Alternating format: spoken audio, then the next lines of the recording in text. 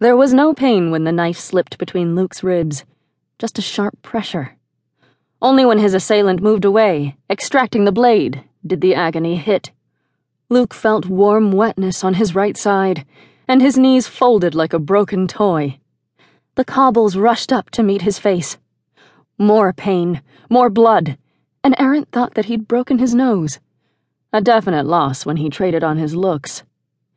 Someone rolled him onto his back.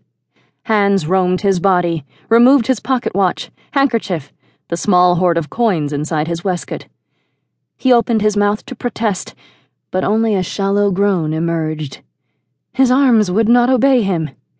His fingers impotently rubbed the wet stone of the street.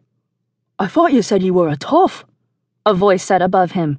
"Skunk pickings for that." "There's a gold-handled cane and a good hat. That's worth something. Get the coat, if you dinna muck it up. Boots look fine."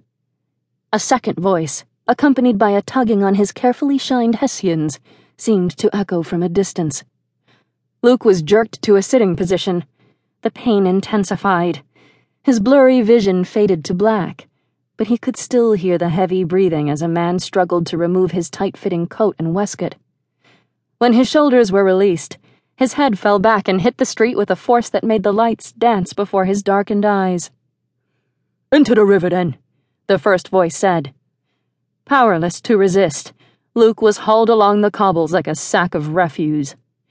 There was a strange moment of suspension, and then cold water closed over his head. The shock roused him back to full consciousness, and he managed to move his legs enough to force his head above the lapping water. So this is death, he thought. And for so little. Some well-worn clothing, a few coins, and a decent pair of boots. If the toughs had waited a few more weeks, they might have made a better haul. His one regret was that he had nothing but regrets.